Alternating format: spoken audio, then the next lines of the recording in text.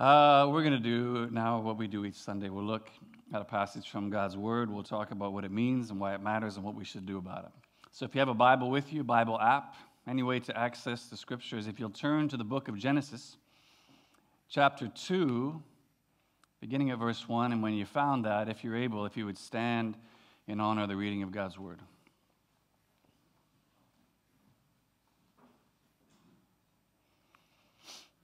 Genesis chapter 2. I'm going to start just at verse 31 of the previous chapter, just to give us some build-in and context here. It says, God saw all that he had made, and it was very good. And there was evening, and there was morning, the sixth day. Now here's our passage. Thus the heavens and the earth were completed in all their vast array. And by the seventh day, God had finished the work that he had been doing, so on the seventh day he rested from all his work. Then God blessed the seventh day and made it holy, because on it he rested from all the work of creating that he had done. That's God's word. You may be seated. Let me pray for us quickly, and then we'll dive into this together. Spirit of God, we ask you to illumine the preaching of your word. Break down every barrier in between us and what it is you want to accomplish in this word and through it. I believe that you have inspired this word to be written. This is not simply a historical document, but a living word, and we ask that that living word would touch us and minister to us this morning exactly as you intended. As I always ask now, eternal God, would you move and govern my tongue to speak your truth? Amen. There's no place like home. There's no place like home. There's no place like home. Most of you will undoubtedly be familiar with those famous words of Dorothy from The Wizard of Oz, which she spoke and which whisked her back to the familiar faces and surroundings of her home in Kansas. Words which, the good witch Glinda later told her she could have spoken at any time. Just simply speak the words, and she would have been freed from the harrowing ordeal that she was experiencing in Oz and brought back to the peace and safety of home. Right? She just needed to say those words, click the heels of her ruby slippers that she'd been gifted when she first arrived, and she'd be there. Which I don't know. I mean, maybe she was just caught up in the excitement of the fact, like, I'm finally going home. But if I'm Dorothy, I'm kind of choked by that, honestly. That nobody said that to me. Maybe retroactively choked later on as I think about it. Just like I had the means to get home the whole time. I was literally wearing them, and just nobody bothered to bring up that little tidbit of information. Oh, yeah, just click the heels together, and you're there. I would have been unhappy about that. But I do think that's actually that idea of she had the means to get home and just didn't know it. I think that's actually a great picture, illustration of where we're going to be going today as we look at this passage, Genesis chapter 2, and talk about the origin of rest.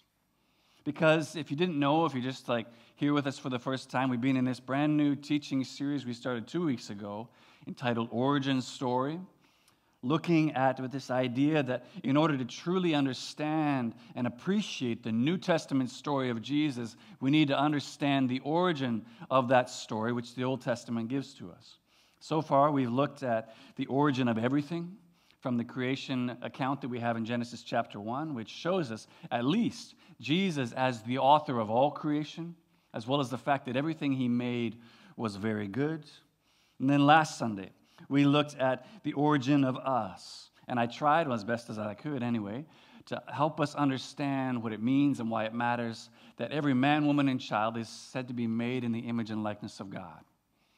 But today, we're looking at the origin of rest, what the Bible often refers to as Sabbath, which, this is going to take at least a little unpacking, I'm going to argue, just like Dorothy's ruby slippers were gifted to her, rest, Sabbath, is also a gift that's been given to us. A gift that we've had the whole time. We still have right up until this day, and which can bring about freedom. Freedom from all the things that are stressful, exhausting, and overwhelming to us. The key difference being between those two things, ruby slippers and rest, is that where Dorothy didn't know she had the means of freedom from all her stresses and struggles the whole time, yeah, we absolutely know. We know that we have been given this gift. In fact, over and over again, the Bible affirms and tells us in no uncertain terms, we have this gift that can bring about rest available to us in this gift of Sabbath. And yet, despite knowing we have this gift, we almost never make use of it. And we're not bothered by it, even knowing that we have it and not making use of it. Which would literally be the same as like if Glinda had come to Dorothy the moment she got the red slippers and just told her right at the beginning, like, hey, FYI, just so you know, whenever you're ready to get out of here, just click the heels, say these words, and you're out. And then she just never did it. She knew she had the means to get home, but still decided not to use the slippers. She's like, no, I'm going to do a long, dangerous, harrowing journey to the Emerald City. I'll ask the wizard there to help me get home. And just never use the slippers. We'd be like, but you can do that. You don't need that. It's literally the same as that. We have the means. We just almost never make use of it. And the result of having and yet rarely, if ever, using this gift is, I don't care who you are today. You're a student, you are a parent, you are a professional of some kind, even if you're retired. The result of having this gift and not using it is, man, we're all exhausted, aren't we? Anybody else tired in here? I am tired a lot of the time. We're just moving at this frenetic pace of life day in and day out that, oh yeah, yes, technology was supposed to help us with, supposed to make it easier. Oh yeah, the AI will do that or whatever. And all of a sudden, it turns out it's actually allowed us to be even more busy than we've ever been at any other point in history. And yet feeling powerless to do anything about it.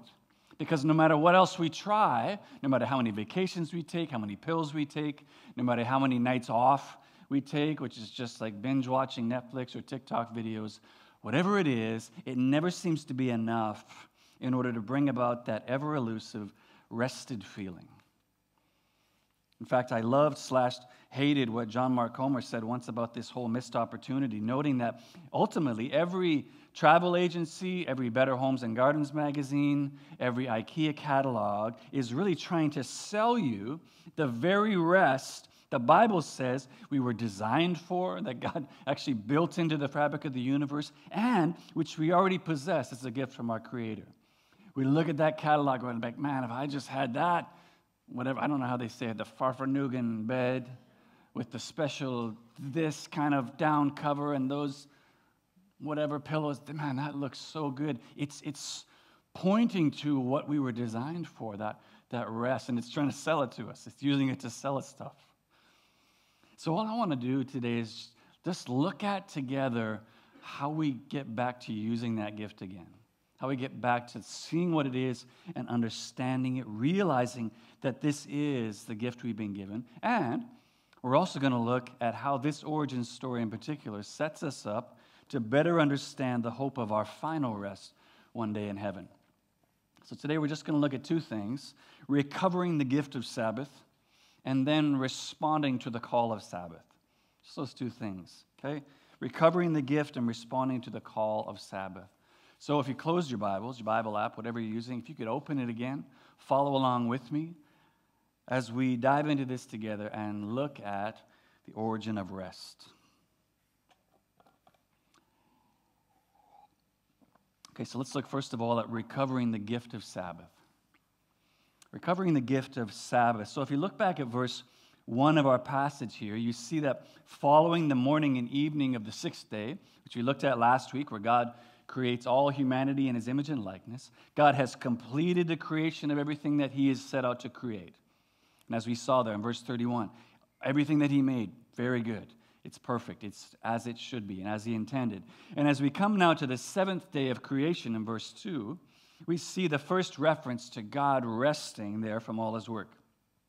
Again, the author of Genesis says, by the seventh day, God had finished all the work that He'd been doing, so on the seventh day, He rested from all His work. which right off the bat probably needs just a little bit of explaining, because a question that might immediately come to your mind as you read that is, what does it look like for God to rest? What do you think? What does that look like? I mean, what do you get for the person who has everything? What does rest look like for God to do? I mean, sure. I mean, listen, creating the universe and everything in it, including us, that's no small task. I'm not surprised that he would need to rest. That's certainly more than any of us has got on our to-do list in a given day. But I don't know, for me, I ask the question because it does something to our perception of God, at least it does to mine, to think about God getting tired. Think about him needing to sit down and rest. It kind of does something to my perception of him to think of that. What you need to know is that the word that we have translated as rest or rested here in verses 2 and 3 is the Hebrew word Shabbat, from which we get the term Sabbath. And when literally translated, that word just means to stop or to cease. So what's important to realize is that in seeking to understand this passage, in no way is God resting in the sense that he's tired. Okay, he's not fatigued in some way and he needs to sit down and rest. In the simplest terms then, what this passage is actually saying to us is that when God had completed all that he'd intended to create, wait for it, he stopped working. He ceased from working. Which, yeah, when you realize what it's actually saying, seems like one of the most obvious, self-evident conclusions ever stated. It'd be like saying, when the bowl of popcorn was empty, I stopped eating popcorn. Yeah, that's what one does, actually. So it makes it kind of feel like, why even bother writing this? What was the point of even putting this in here? Until, that is, I asked myself the question, okay, Wes, when was the last time you ever felt like you completed everything you wanted to do? Can you even remember a day when you felt like you'd completed everything you wanted to get done? Okay, I can't. I'm struggling to remember what it is. Okay, so maybe completed everything I needed to get done, maybe, sometimes, hopefully often. And there's certain, maybe the best among us feel like they can go to bed at night satisfied with the fact that they did everything they were able to do in a day. But most of us, my guess is if you're at all like me, the majority of us go to the bed feeling like we didn't accomplish half of what we wanted to get done that day, with the awful, hopeless prospect of, I'm going to get up tomorrow and do that again, and feel like this as I go to bed at the end of the day. Which means, first of all, it's no wonder we're so tired. It's no wonder.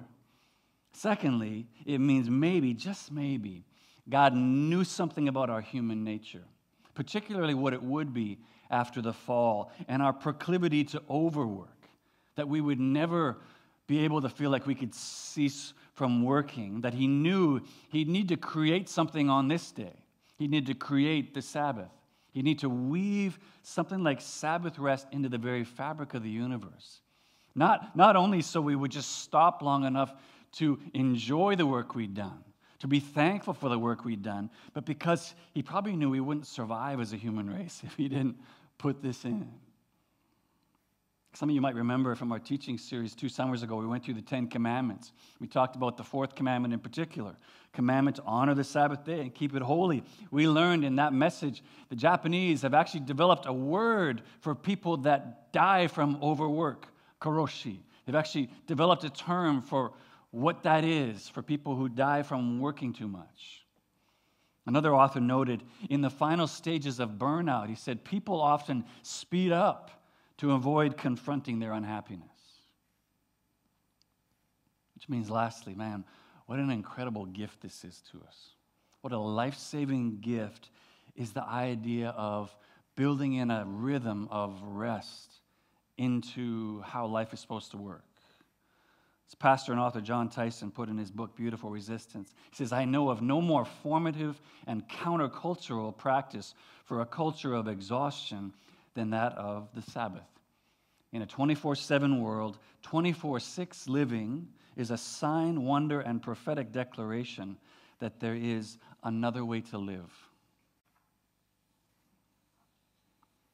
To which I know some of you thoughtful people listening right now might be wondering, right, hey, thanks for bringing up the Ten Commandments, actually. Funny that you should say that. In what sense can we call the command of God a gift to us? Someone says, you must do this, obey this command. How is that a gift again? Well, in order to answer the question, first of all, I'd say got to go back to our YouTube page. Listen through this series. It will explain it much more fully than I'm going to do right now. But just for time's sake, you need to remember that our passage here in Genesis 2 is actually the origin story of that fourth commandment as well. So you go back to Exodus 20, right? Immediately after commanding, honor the Sabbath day, keep it holy. The Bible says, for in 6 days God made the heavens and the earth and everything in them. On the seventh day he rested. So that's the origin of the commandment. And when we go back and start reading before that commandment even came, we learn, if you don't know this story, God, he brings his people out of slavery in Egypt. They're on their way to the promised land. And the Bible tells us that God fed his people each day with a bread-like substance that fell from heaven called manna, which they were to collect every day in order to survive as they made their journey to the promised land, except on the seventh day, which for them would have been Saturday, which ended up being this kind of like Sabbath boot camp, Sabbath training school out in the wilderness, where they would collect God's provision of food 6 days a week, but they would collect twice as much on Friday because on Saturday, no manna would fall. So there wouldn't be any work to do. They'd have to cease from the work because there was nothing to collect. So this is kind of what the idea of what was happening. But so they would do this for their whole time in the wilderness until they reached the promised land. And there, as Joshua leads them in, we're told that the moment they crossed the river into the promised land, ate the food from the promised land, the manna stopped falling. So that's what's been happening up until now. And so the point of this Sabbath commandment then is it's a gift because all God's doing is saying to his people, remember the Sabbath, keep that same pattern. Keep that same rhythm of work and rest that you've just been training to do for the last 40 years. That's what I want you to keep doing. Keep that up. Don't give up that pattern because that's actually how I've designed the universe to work. That's how I've designed you to work. And as C.S. Lewis put it, you can't go against the grain of the universe and expect not to get splinters. I've designed the universe to work this way. When you go against it, it's not going to work out. And we're just living proof of that. Walter Brueggemann, thinking about the wilderness Sabbath training ground, put it this way. He said, the celebration of a day of rest was the announcement of trust in this God who is confident enough to rest. It was then and is now an assertion that life does not depend on our feverish activity of self-securing, but that there can be a pause in which life is given to us simply as a gift. But of course, to even talk about needing to recover the gift of Sabbath means that just as in Jesus' day, we've lost sight of this, right? We know this is here. We know we've got the slippers, if I could say it that way, but we're not using it, right? Our hands are full of splinters, I guess you could say, because we often go against the way God designed the universe to work. So it means what we really need to do is to find a way to return, find a way to heed the patient, unwavering call of Sabbath to us, which is the last thing I want to look at together with you, responding to the call of Sabbath. Responding to the call of Sabbath. And one of the primary places you see that need to respond to that call of Sabbath, where you see that need in the Bible, is, classic place, the Pharisees, teachers of the law in Jesus' day, men who, in their zealous desire to follow God, be obedient to the law perfectly, lost the plot entirely. These guys, it was this idea that the Sabbath is given as a gift, but they're so intent on doing it their way, they lose the plot. So what was intended to be as a gift became this unbearable burden to carry, something that we must do. You must obey the Sabbath, rather than something that I get to do as a gift that God's given to me. Completely flipped to this thing that we have to do now. As Jesus warned those who looked to the Pharisees as examples of spiritual life and blessing from God, he described them as those who tie up heavy, burdensome loads and lay them on men's shoulders. They did this with all the law, but very much so to the Sabbath. That was absolutely one of the places they did this a lot. And if you just think about the number of times that Jesus is in trouble with the Pharisees, the number of times he's on the hot seat with them, and how many times it has to do with observance of the Sabbath. They're always just like, but you did that on the Sabbath. Yeah, you healed someone, but it was on the Sabbath. Like, they just can't get over that he's not following the Sabbath properly, which to them meant following the hundreds of laws that they'd put around the actual law in order to make sure it wasn't broken. You're not following it properly. Which, can you even imagine, like someone coming up to you and you're using something that you made and them saying, no, that's not how you use it.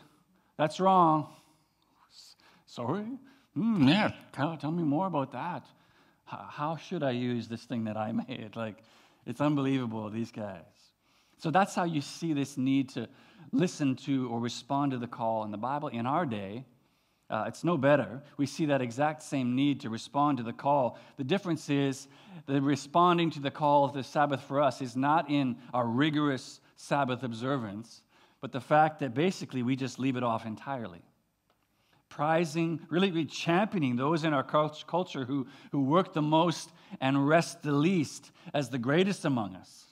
Those are the greatest ones. I mean, just think about any awards show you've seen recently, sports, business, entertainment. Think about how often you hear people saying, this person just eats, sleeps, and breathes this stuff. Like, they don't even rest. They're just so committed to this. And we're just like, oh, amazing. You didn't rest at all. You just gave everything and every day to this project. And we champion people for that. Which isn't for a moment to say that things like great effort and achievement don't matter to God and they shouldn't matter to us. No, they do. Absolutely. We should honor and prize the sacrifices of other people make to do great things. We should. But when the cheers and applause of other people, or really the never-ending demands of self-sufficiency, come at the cost of operating within the rhythms of how God designed you, you really think you can just live with like foot to the floor, red line existence your whole life without consequence? And we have no one to blame but ourselves when the proverbial like red light comes up on the dashboard again and again, and eventually the car needs to be taken off the road indefinitely. You can't go against how the design was made and think there won't be a consequence to it. And yet, into that frantic, frenetic pace of life so many of us are operating on a daily basis comes Jesus, the one by whom and for whom all things were made, with this loving call, come unto me, all you who are weary and heavy burdened, and I will give you rest. Take my yoke upon you and learn of me, for I am gentle and lowly of heart, and you will find rest for your souls. For my yoke is easy and my burden is light. Which means what exactly? Like, how do I put that in life context? Because I don't know if it's like you. Most of us today are kind of panicked, maybe even begrudging. Certainly understandable response to that call is, okay, how? How? Like, what does that mean? Chilling? Take a load off? Put your feet up? Is that what, sounds good. That sounds like a lovely idea. Unfortunately, Jesus, Sabbath isn't going to pay the rent this month. Resting isn't going to put food on the table for my family. So, how? What do you mean, come to me and I'll give you rest? It's a great question. It's one I think we need to be able to at least try and answer, lest Jesus' call to rest is rejected, not because we don't need it or want it, but because we kind of think maybe it's just not for people like us.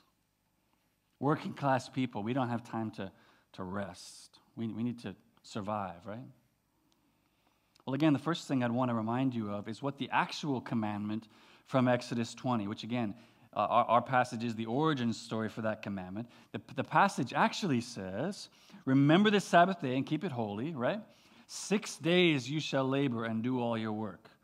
But the seventh day is a Sabbath to the Lord your God. For in 6 days the Lord made the heavens and the earth and all that is in them. He rested on the seventh day. So 6 days. Some of us are like, whoa, wait. But Saturday's the day off. What do you mean work 6 days? I'm not advocating for this, okay? I'm just saying the actual command, if we're literally following that commandment from the Old Testament, that's what it actually requires. So 6 days of work and just one that you would take rest and you cease from working. That's what the actual command actually is. That's maybe more work than a lot of us do already. But secondly, I'd want to point you back to the origin practice of the Sabbath that was experienced by God's people in the wilderness. Let's think back to that story again, this daily gathering of provision of manna.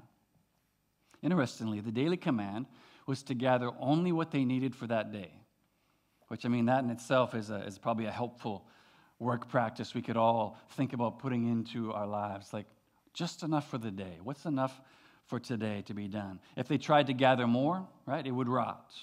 And then they were only permitted to gather more on that one day, the day before the Sabbath. They could grab twice as much that day because none would fall the rest of the day. That's the rhythm that they were in for those 40 years. And when you zoom out, what you begin to see is that this weekly rhythm of gathering only as much as they need and then ceasing to gather on the Sabbath was ultimately teaching them to rely on God's provision.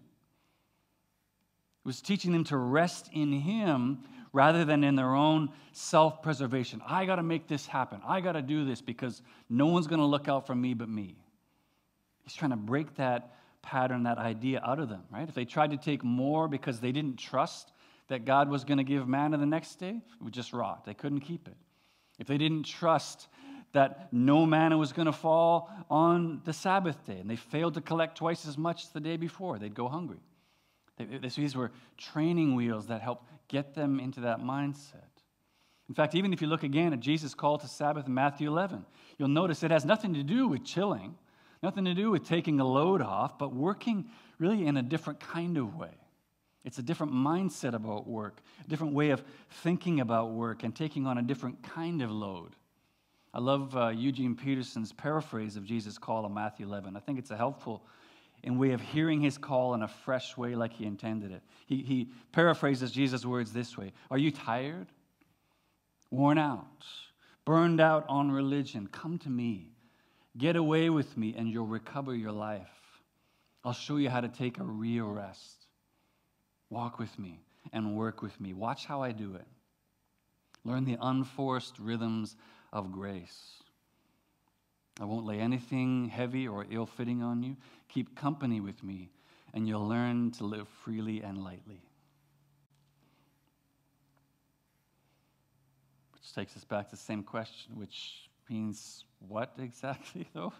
Same question. What does that mean? How do I do that? Well, I think where it starts is in remembering Jesus' words to the Pharisees in Mark chapter 2, that man was not made for the Sabbath. Sabbath was made for the man. Okay? God didn't create Sabbath and then say, I need some people to put on earth so they can obey this. It was made for us. It's God's gift to us. Responding to the Sabbath is first and foremost reminding us that it's a gift to you, not something you need to add to your to-do list. It's a gift to you.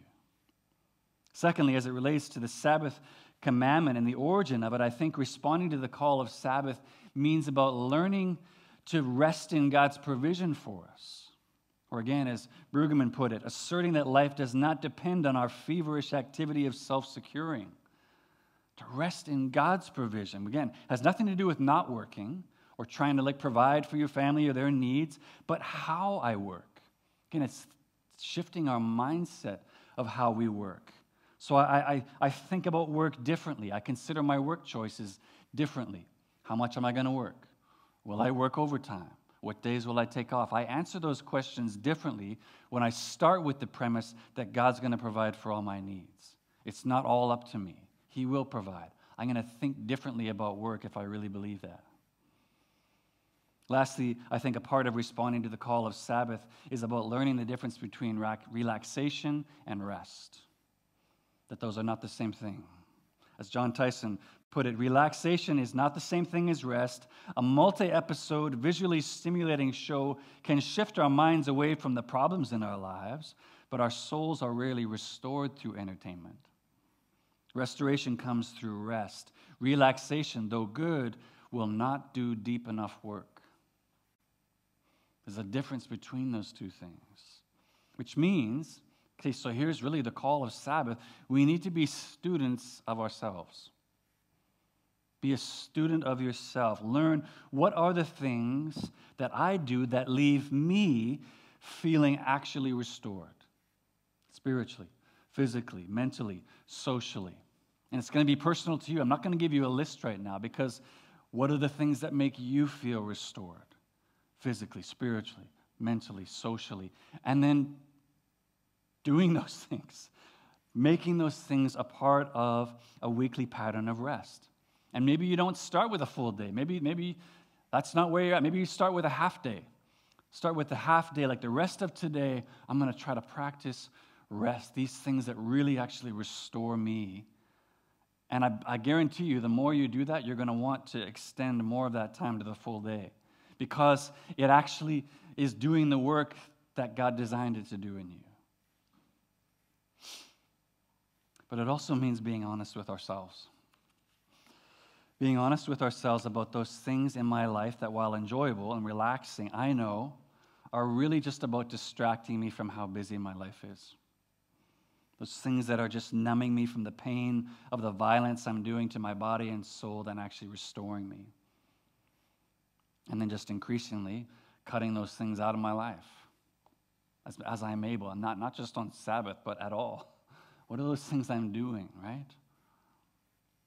Which, I'll be honest with you, is maybe one of the hardest parts of all about responding to the call of Sabbath. And this is something, my wife will 100% testify to you. This is one that I stink at. Like, I'm not good at this.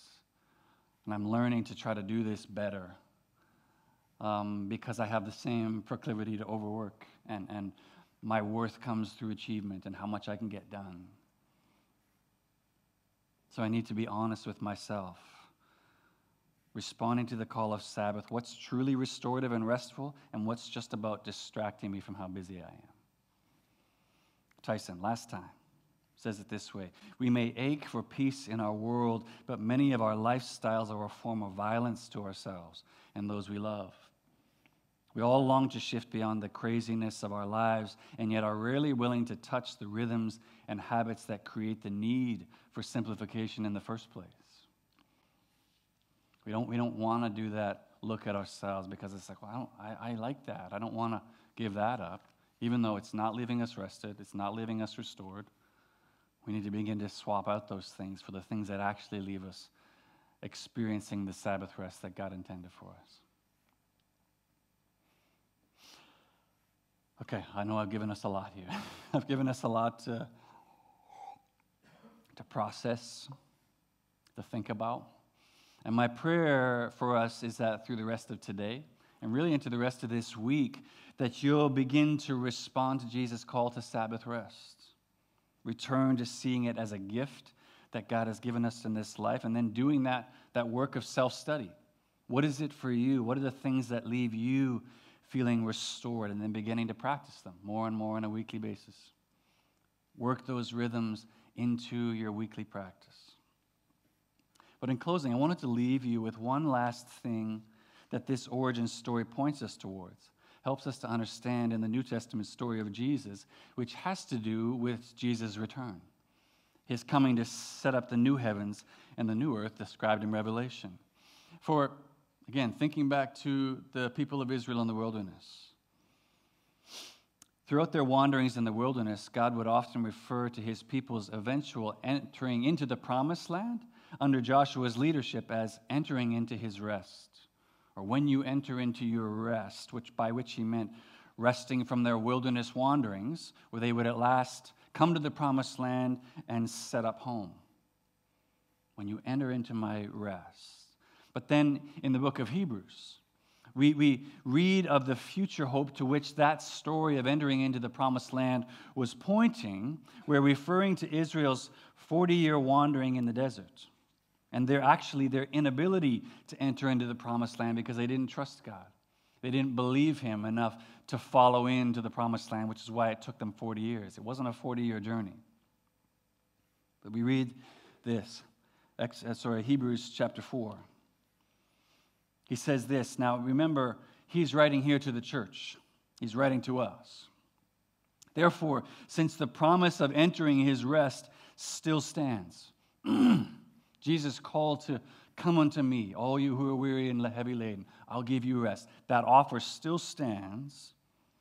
Let us be careful that none of you be found to have fallen short of it.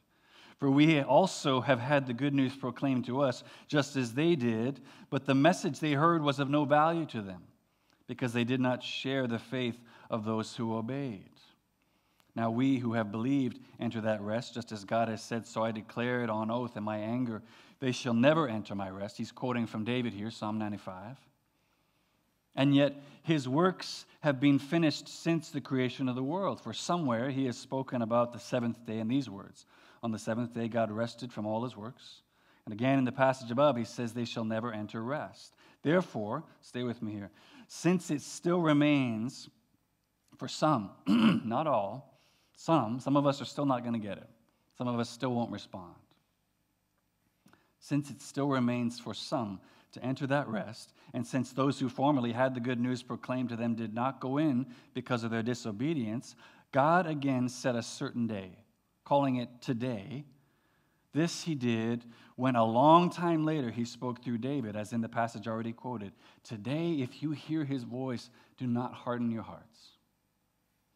If you hear Jesus call to you today, come to me. I have rest for you. Don't harden your heart to that call. For if Joshua had given them rest, God would not have spoken later about another day. There remains then a Sabbath rest for the people of God. For anyone who enters God's rest also rests from their work, just as God did from his. Let us therefore make every effort to enter that rest. Which means not only is the rest Jesus invites us into something we can experience and enjoy in this life, it's also something he invites you and invites me to experience with him for all eternity, in our forever home. That's what entering into the promised land was a picture pointing to, entering into God's rest. All who, as the author of Hebrews puts it here, don't harden our hearts, do not seek to find rest in our own ways, but look to Jesus. Combine faith with Jesus' offer of rest and what he did on the cross to make that offer of rest available, and make our home in Jesus. We experience rest both now as well as for all eternity. And man, I'll tell you, when your home is in Jesus, there truly is no place like home. So will you do it? Will I do that today? Will I put our trust in Jesus or return to that trust in him again today? Will you believe him that the need for Sabbath rest is both how he designed the universe to work as well as his gift to you, and begin practicing, making use of that gift which he's given to us? Or will you continue to seek to find it on your own? Seek to find rest on your own terms and in your own way, leaving the gift that has the power to bring you home unopened and unused.